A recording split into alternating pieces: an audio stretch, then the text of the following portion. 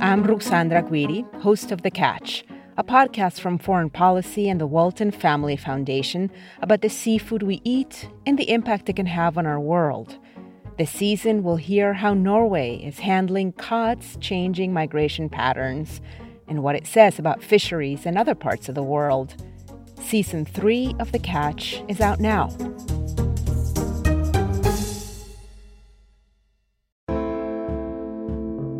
Good morning.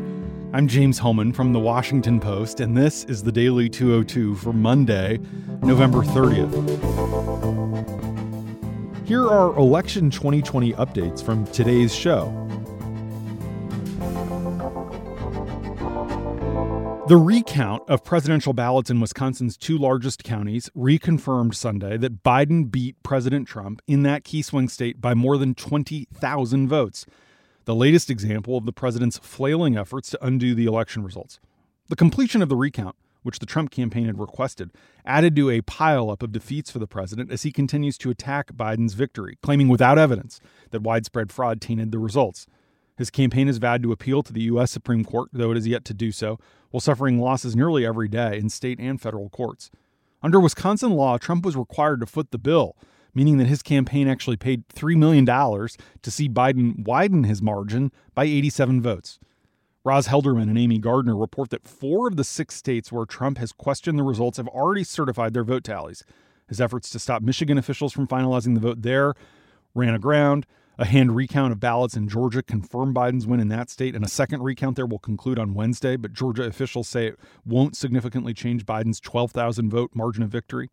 Meanwhile, 2 new court decisions in Pennsylvania late last week rejected the Trump campaign's attempt to halt the vote count in that state. The last key vote certification could come Monday, today, when Arizona is set to finalize its results, along with Wisconsin. Republicans, including the 3 who sit on Wisconsin's 6-member election commission, may attempt to delay certification. However, under state law, the chair of the commission, currently a Democrat, has the authority to finalize the results.